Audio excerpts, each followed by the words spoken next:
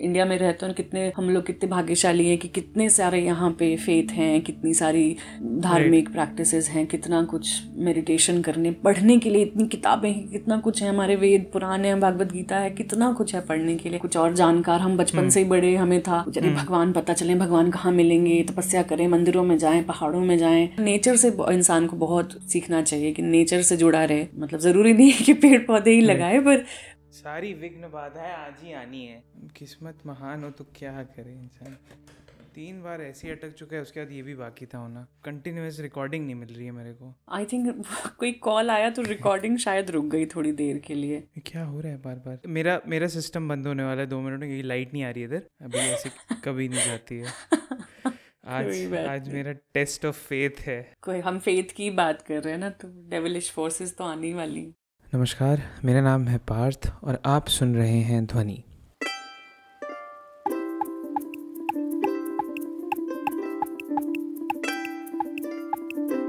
बड़ी सारी कठिनाइयाँ आई इस रिकॉर्डिंग को मुकम्मल करने में, पर हमने कर ली। सुप्रिया के साथ डिस्कशन का ये दूसरा भाग है। अगर आपने पहला भाग नहीं सुना है अभी तक तो जाके ज़रूर सुने, क्योंकि हम बात कर रहे हैं स्पिरिचुअलिटी और नेचरन बुद्धिज्म के बारे में। बहुत ही दिलचस्प बातें बता रही हैं सुप्रिया, जिससे हम सब कहीं ना कहीं रिलेट भी कर सकते हैं और सीख भी सकते हैं बहुत कुछ। धर्म और आध्यात्म के दरमियान एक बारीक सी रेखा है जिसको बहुत से लोग आज पहचान नहीं पाते हैं शायद, और ये संवाद उसी को समझाने का एक प्रयत्न है, एक कोशिश है। सुप्रिया का मानना है कि आज की जो डिफाइल्ड एज है युवाओं के लिए खासकर, एक लाइफ फिलॉसफी का होना बहुत ही ज़रूरी है उस शांति को हासिल करने के लिए जो कि आज के माहौल में बहुत आसानी से नहीं मिलती। ये ध्वनि पॉडकास्ट सीजन 1 जिसका नाम है सोचो, उसका आखिरी संवाद है और इस साल का भी। अगले हफ्ते एक हिंदी और एक अंग्रेजी का मोनोलॉग और आएगा बस, और उसके बाद नए साल में कुछ नए विचार,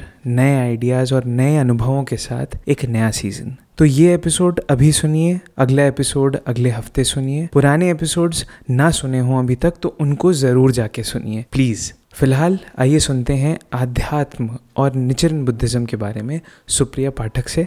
here we go। अगर आप बुद्धिज्म भी प्रैक्टिस नहीं करते, आप कोई और रिलीजन या कुछ भी फेथ में नहीं है, आप सिर्फ नेचर को देखिए। सही बात है। नेचर में इतनी चीजें हैं कि आपको सारा सच वहीं से पता चल जाएगा, है ना। जैसे अब हम अर्थ को ही करें अगर ऑब्जर्व, तो कभी कहीं पे समंदर में कुछ हो रहा है, कभी अर्थक्वेक आ रहे हैं, कभी बारिश हो रही है, बाढ़ आ रही है, ये हो रहा है, वो हो रहा है। मैं तो इसको ऐसे देखती हूँ कि ये मेरे दिमाग की जैसे हालत है कि कभी कभी यकायक गुस्सा आ जाना, या कभी कभी 3-4 दिन बहुत खुशी के निकल रहे हैं, कभी कभी फिर एकदम ही लाइफ बड़ी डिफिकल्ट लगने लगती है। तो इसी तरह से अगर हम अपने आप को अगर समझ लेते हैं और नेचर से उसको जोड़ पाते हैं, तो बहुत सारी चीजें लाइफ में हल हो जाती हैं। और बाकी रहा जो कर्मा का जो कॉन्सेप्ट है या कर्मा की जो थ्योरी है, उसमें तो अगर इस पर्टिकुलर बुद्धिज्म का जो ये स्ट्रीम है जो मैं प्रैक्टिस करती हूँ, क्योंकि इतने सारी बुद्धिज्म की तो जहाँ जहाँ गया बुद्धिज्म, ये भी बात थी कि बड़ी अनफॉर्चुनेटली कि इंडिया से पैदा हुआ और इंडिया में ही नहीं बढ़ा और आगे बढ़ता रहा। तो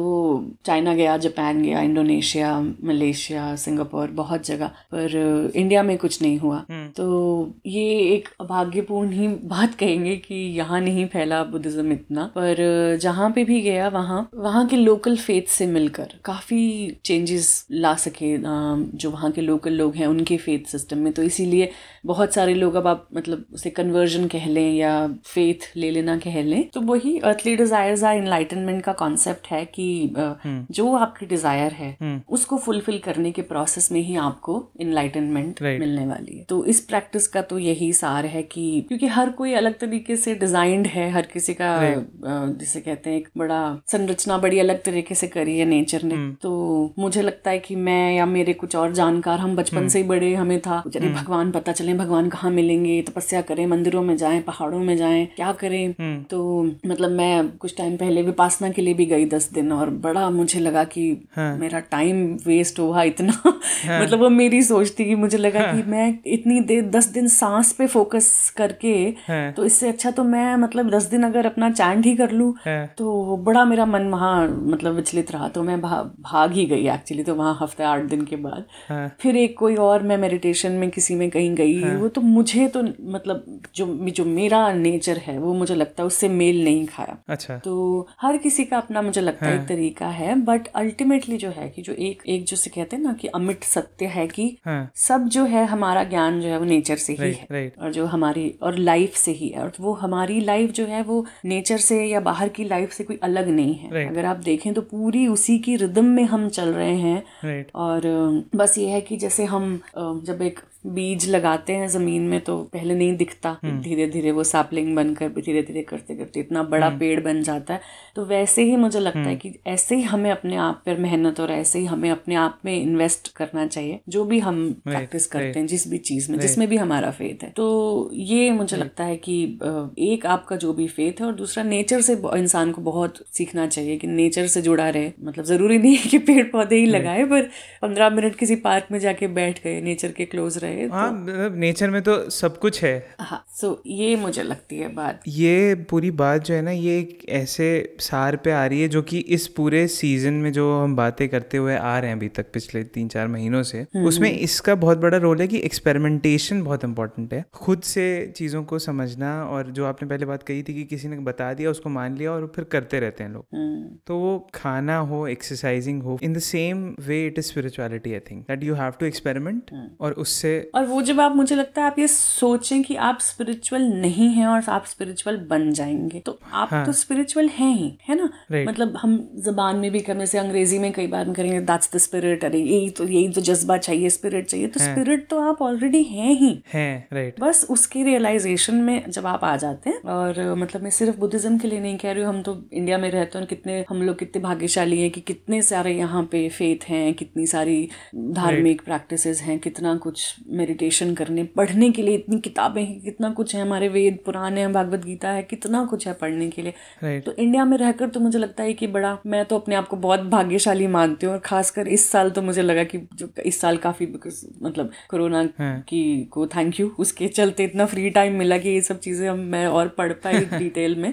तो इंडिया में एटलीस्ट रहकर मतलब अगर आप बहुत भाग्यशाली हैं अगर आप इंडिया में पैदा हुए हैं, और अगर आपके पास ऐसे साधन हैं कि आप एक आध्यात्मिक प्रैक्टिस में टाइम, पैसा और एनर्जी लगा सकते हैं, तो मुझे लगता है ये एक बड़े भाग्य की बात है कि आप इंडिया में आप पैदा हो रहे हैं, या यहाँ का आपकी जड़ें यहाँ हैं। तो ये एक चीज मुझे लगती है कि ये हमें एक एडवांटेज है बाकी लोगों से, मुझे लगता है उनसे आगे। राइट, सही है। दिस इज़ वेरी इंटरेस्टिंग, और मेरे को लगता है बहुत सारी बातें करने को। मेरे को समझ में नहीं आ रहा कि मैं क्या क्या पूछूं। स्क्रिप्ट में जो लिखा था उसका क्या रेलेवेंस है, अभी है कि नहीं। तो आपने स्क्रिप्ट में पूछा कि कोई स्टोरी या कोई इंस्पिरेशन या नरेशन, तो कोई इंसिडेंस ऐसा है तो एक जैसे एक चीज़ मुझे मतलब लगी, क्योंकि मतलब ऑफ कोर्स 12 साल पहले तो और यंग थी, तो तब एक बड़ा मुझे जुनून सा आया कि मुझे 2010 की बात है, तो मुझे लगा कि ये बात 2010 की कि इस साल कहीं बाहर जाना है मुझे। मतलब मैं काफ़ी अपने दोस्तों को ये बात बताती हूँ कि फेथ कैसे काम करता है ना, इस बुद्धिज्म में फेथ की क्या मायने है, फेथ की क्या वैल्यू है। तो जब हम जनवरी में इस प्रैक्टिस की एक बड़ी मीटिंग होती है, तो मुझसे किसी ने पूछा भाई इस साल के लिए तुम्हारा कोई टारगेट है? मैंने बोला हाँ कुछ है, 2-4 टारगेट, और एक मेरा इस साल का टारगेट है कि मुझे बाहर जाना है, कहीं मैं देश से बाहर जाना चाहती हूँ घूमने। और तब मतलब जो मैं एनजीओ में काम करती थी तब तो सैलरी मतलब इतनी थी कि बस महीने के अंत में मेरे बस का खर्चा भी बहुत मुश्किल से निकलता था। तो मुझे लगा मैं कौन से ऐसे देश जाऊं कि जो इस सैलरी में या जो मैं बचत कर रही हूँ कुछ 100 रुपए की हर महीने, इसमें मैं बाहर कैसे जाऊं। तो इस प्रैक्टिस में फेथ में लीडर्स होते हैं, तो जो आपसे थोड़े ज्यादा एक्सपीरियंस्ड है, बाकी कोई ऐसे कुछ फॉर्मल नहीं है उनकी पोजीशन के बारे में, तो जो आपसे थोड़ा कुछ ज्यादा टाइम उन्होंने प्रैक्टिस किया तो उन्हें लीडर कहते हैं। तो मैंने ऐसी लीडर से पूछा कि मैं क्या करूं इसके बारे में, ये मेरी एक बड़ी बड़ी स्ट्रॉन्ग इच्छा है इस साल की। तो उन्होंने कहा तुम प्रे करो। मैंने बोला ना पैसा है मेरे पास और ये वीजा वगैरह मुझे कुछ नहीं पता, और कहाँ जाऊँ, किस कंट्री में जाऊँ मुझे पता नहीं। मैंने कहा कि तुम कहीं भी जाओ, तुम प्रे करो कि तुम जा पाओ और तुम अपना ह्यूमन रेवोल्यूशन करो, अब तुम फेथ में एक्सर्ट करो।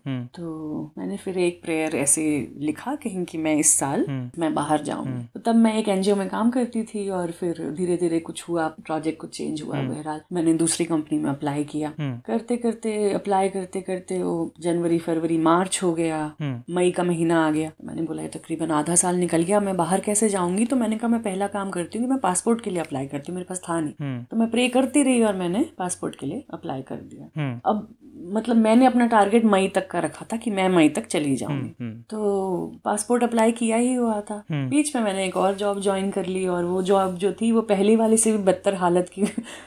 मैं स्लम्स में जाकर पढ़ाती थी, और मतलब ओपन जिसे कहेंगे कि वो पूरा मतलब जितनी एक खराब जगह आप इमेजिन कर सकते हैं उतनी गंदी वो जगह थी। मतलब प्रॉपर स्लम्स, मतलब आई थिंक स्लम वाले भी वहां नहीं रहना पसंद करेंगे। दिल्ली के बहुत ही खराब इलाकों में से वो जगह थी।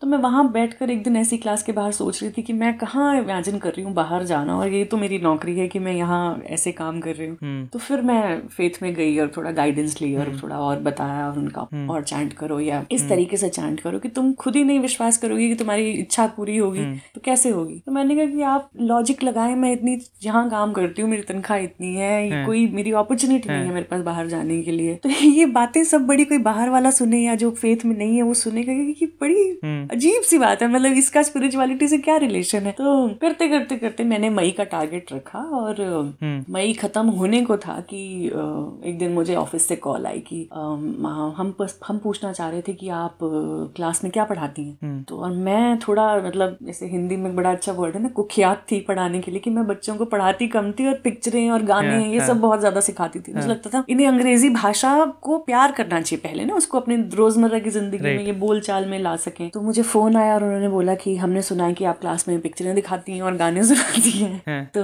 मैंने कहा अब तो पकड़े गए, अब तो डांट लगेगी या फिर नौकरी जा भी सकती है। तो उन्होंने बोला अच्छा आपने कौन कौन सी पिक्चरें दिखाई हैं, क्या गाने सिखाए हैं, सुनाए हैं, क्या क्या कराते हैं। मैंने कहा मैं तो ये सब कराती हूँ और थोड़ा बहुत थिएटर भी करा देती हूँ। मैंने कहा कि ये तो आपके करिकुलम में है नहीं। मैंने कहा हाँ तो मैं क्लास एक्सटेंड कर लेती हूँ 1 घंटा और ये सब पढ़ा लेती हूँ। तो बहरहाल उन्होंने कहा कि ठीक है फिर आप एक काम करें कि आप हमें इसके बारे में एक प्रेजेंटेशन दे देंगे। तो मैंने बोला जरूर।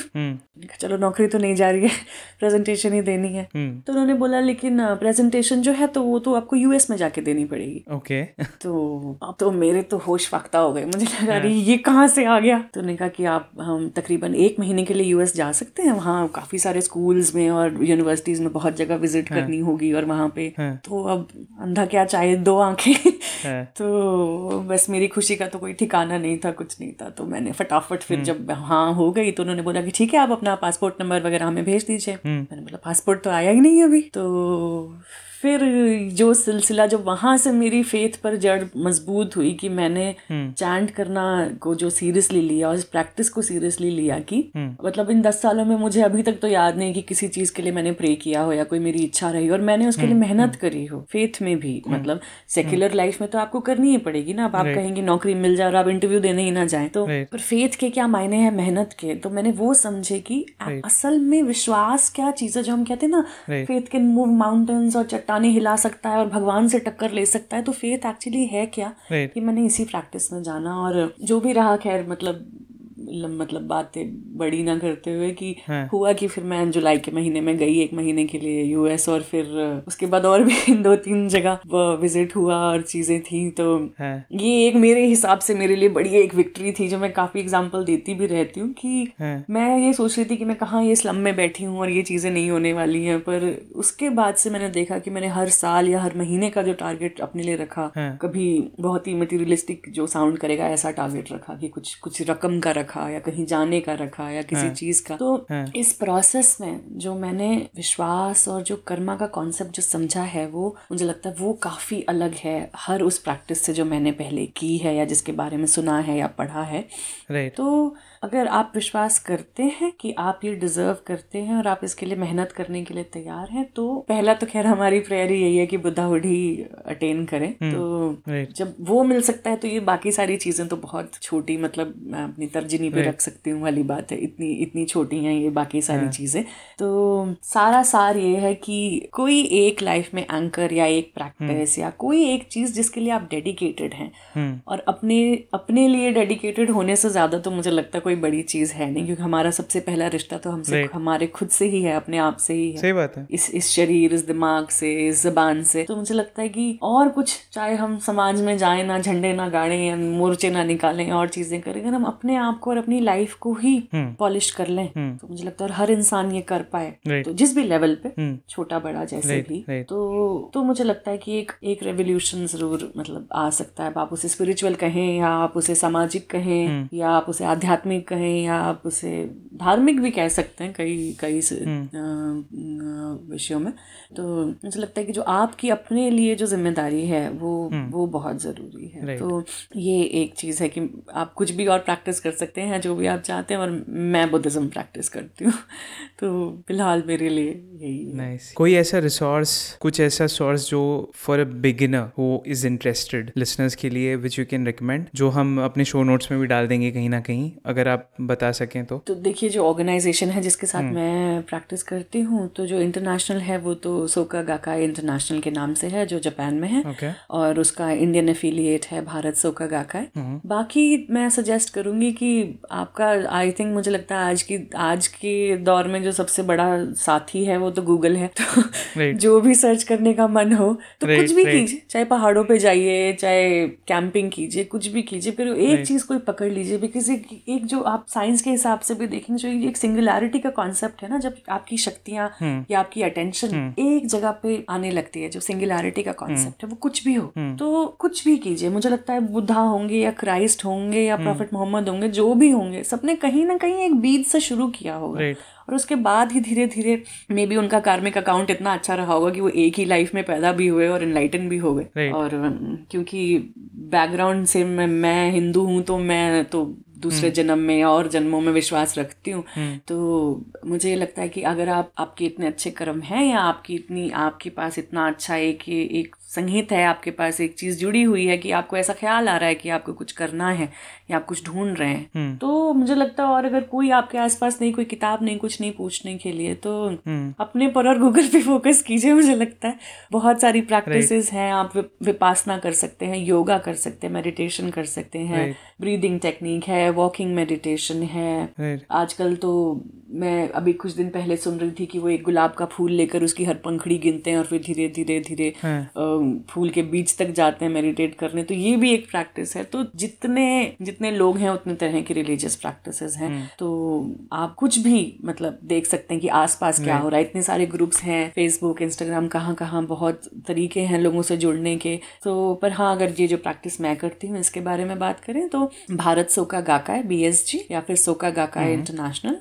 SGI के नाम से आप गूगल कर सकते हैं। और तरीका ये है कि आप ऑनलाइन जाकर ऐसे ज्वाइन करने का इतना चलन नहीं है। कोई आपको जानता हो वही आपको मीटिंग में इंट्रोड्यूस कराता है, क्योंकि जब एक इंसान दूसरे को लेकर आता है, मतलब ये ऐसा है कि आपने किसी को बर्थडे पार्टी में बुलाया है और ऑनलाइन इन्विटेशन जा रहे हैं अननोन लोगों को, पर अगर कोई खुद से ही बुलाए तो जैसा एक पार्टी में जाके अच्छा लगेगा, तो वैसा ही है। तो ये प्रैक्टिस ज्वाइन कर सकते हैं। ये है कि अब 10-12 साल हो गए ये प्रैक्टिस करते, और उम्मीद तो यही है कि एंड तक इसी को प्रैक्टिस करूंगी और जो और जानने का होगा।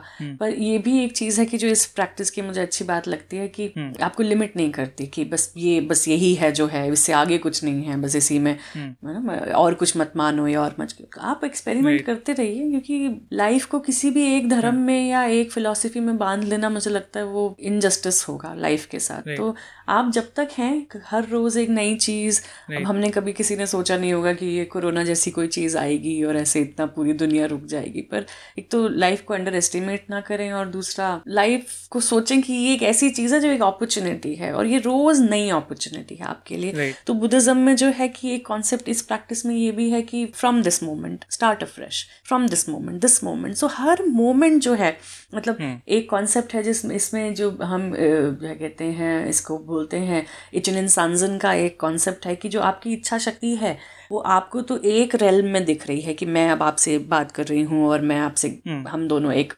चर्चा कर रहे हैं। फिर वो कह रहे हैं कि लाइफ जो है वो तकरीबन 3000 रेल्म में ये बात आपकी और मेरी हो रही है। अगर हम एक बुद्धिस्ट कॉन्सेप्ट के हिसाब से देखें तो वो कहते हैं कि 3000 रेल्म में प्रेजेंट पास्ट, उस प्रेजेंट पास्ट की और रियलिटीज तो ये बहुत सारी पैरेलल रियलिटीज में आपकी मेरी इस समय ये बात चल रही होगी एक बुद्धिस्ट कॉन्सेप्ट के हिसाब से।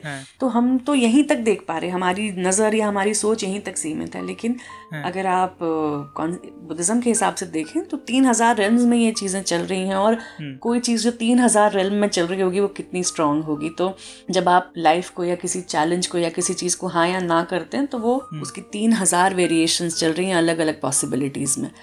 तो इतनी तो ताकत आपका एक ख्याल या आपका एक मोमेंट रखता है। तो ये देखते हुए जो लाइफ है मेरी या एक ह्यूमन लाइफ के लिए जो एक रिस्पेक्ट है जो मुझे पहले इतनी नहीं महसूस होती थी, वो मुझे लगता है मेरे लिए तो इस सारी प्रैक्टिस का एक यही सार है कि अपनी लाइफ में इतना बिलीव करना कि जो हमें मिला है ये कुछ खास है, ये ऐसा नहीं जो हर किसी को मिलता है। तो मुझे लगता है ये ध्यान में रखते हुए जब हम जिंदगी का हर एक मोमेंट एक दिन हम ऐसे खर्च करें कि ये एक बड़ी पूंजी है और हमें इसे बड़े तरतीब से खर्च करना है।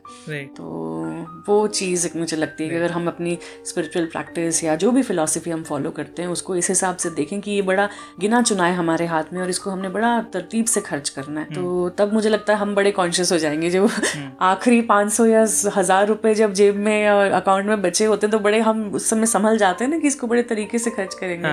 तो वैसे ही मुझे लगता है लाइफ के लिए। क्या बहरहाल लाइफ तो वैसे भी इटर्नल है अगर आप बुद्धिज्म के कॉन्सेप्ट देखें। तो अंत में मतलब यही है कि कुछ कीजिए, कुछ भी कोई प्रैक्टिस तो एक सिंगुलैरिटी का कॉन्सेप्ट लाइए कि कहीं ना कहीं से कोई ना कोई खोज शुरू करें। और अपने से अच्छा तो मुझे लगता है कोई प्रोजेक्ट नहीं है, तो अपने में इन्वेस्ट करें और अपनी प्रोग्रेस करें। और उसी प्रोसेस में आप देखेंगे कि आप समाज के लिए भी बहुत कुछ कर पा रहे हैं, देश के लिए बहुत कुछ कर पा रहे हैं, दुनिया के लिए बहुत कुछ कर पा रहे हैं। तो आप अपने आप से शुरू करें। राइट। मूल मंत्र यही है, मूल मंत्र। बहुत अच्छा, बहुत अच्छी बात है। मेरे को लगता है मेरे को बहुत सारी बातें करनी है। आज इतनी सारी चीजों ने डिस्ट्रैक्ट कर दिया है इस चीज के लिए, बट ये भी लाइफ है, डेविलिश फोर्सेस ये भी लाइफ है। तो thanks a lot for being on this show. और थैंक यू, बहुत अच्छा लगा आपसे बात करके। और भी बातें करेंगे हम इस बारे में आगे चल के, आई होप। बिल्कुल, thank you Parth. My pleasure, thanks a lot. बतियाते हैं फिर। बहुत ही अच्छा लगा सुप्रिया के साथ आध्यात्म की ऐसी रेलेवेंट बातें करके, और बहुत कुछ नया सीखने को मिला सुप्रिया के अनुभवों को जानकर और उनका नज़रिया समझकर। अगर आपके भी ऐसे एक्सपीरियंसेस हैं या विचार हैं या बस कुछ अनुभव हैं छोटी छोटी बातों को लेकर ही सही, इस माध्यम की रचना ही यही सोचकर की गई है कि उनको एक जरिया मिल सके औरों तक पहुंचाने का। क्या पता हमारी एक छोटी सी बात, विचार या अनुभव किसी और के लिए बहुत काम का हो, उनको ज़ाया ना होने दें। मुझे लिख कर बताएं। info@dhwani.co.in पर वेबसाइट पे लॉगिन करिए जो कि है dhwani.co.in/podcast। फेसबुक पे वॉइस नोट्स भेज सकते हैं और इंस्टाग्राम पे DM भी कर सकते हैं। सारी डिटेल्स शो डिस्क्रिप्शन में मिल जाएंगी। इस शो को होस्ट और प्रोड्यूस किया है मैंने, मेरा नाम है पार्थ चौहान। शो का म्यूजिक बनाया है क्यूटिपाई हनी बंच ने और ध्वनि का लोगो डिजाइन किया है सौम्या गर्ग ने। ध्वनि पॉडकास्ट हर मेजर पॉडकास्टिंग और म्यूजिक प्लेटफॉर्म पे सुना जा सकता है, जैसे Spotify, Jio Saavn, Amazon music, Apple podcast, Google podcast और हर उस जगह जहां पॉडकास्ट्स मिलते हैं। सब्सक्राइब, लाइक, फॉलो और शेयर जरूर कर लीजिएगा प्लीज, उससे काफी हेल्प मिल जाती है। अगर आप एप्पल पॉडकास्ट्स पे ये पॉडकास्ट सुन रहे हैं तो आप रेट और रिव्यू भी कर सकते हैं, उससे भी बहुत हेल्प मिलेगी। अगर आपको अभी तक का काम अच्छा लगा हो तो आप मेरे लिए चाय या कॉफी के कुछ कप खरीद कर मुझे सपोर्ट कर सकते हैं, उसका भी लिंक मैंने शो डिस्क्रिप्शन में डाल दिया है। अगले हफ्ते सीजन 1 का आखिरी एपिसोड है, तो उसको ज़रूर सुनिएगा, भूलिएगा नहीं बिल्कुल भी। तो अगले हफ्ते मिलते हैं, तब तक के लिए अपना ख्याल रखिए, स्पिरिचुअलिटी को एक्सप्लोर करने की कोशिश करिए। एडवांस में मैरी क्रिसमस, अलविदा, शुक्रिया, धन्यवाद, जय हिंद।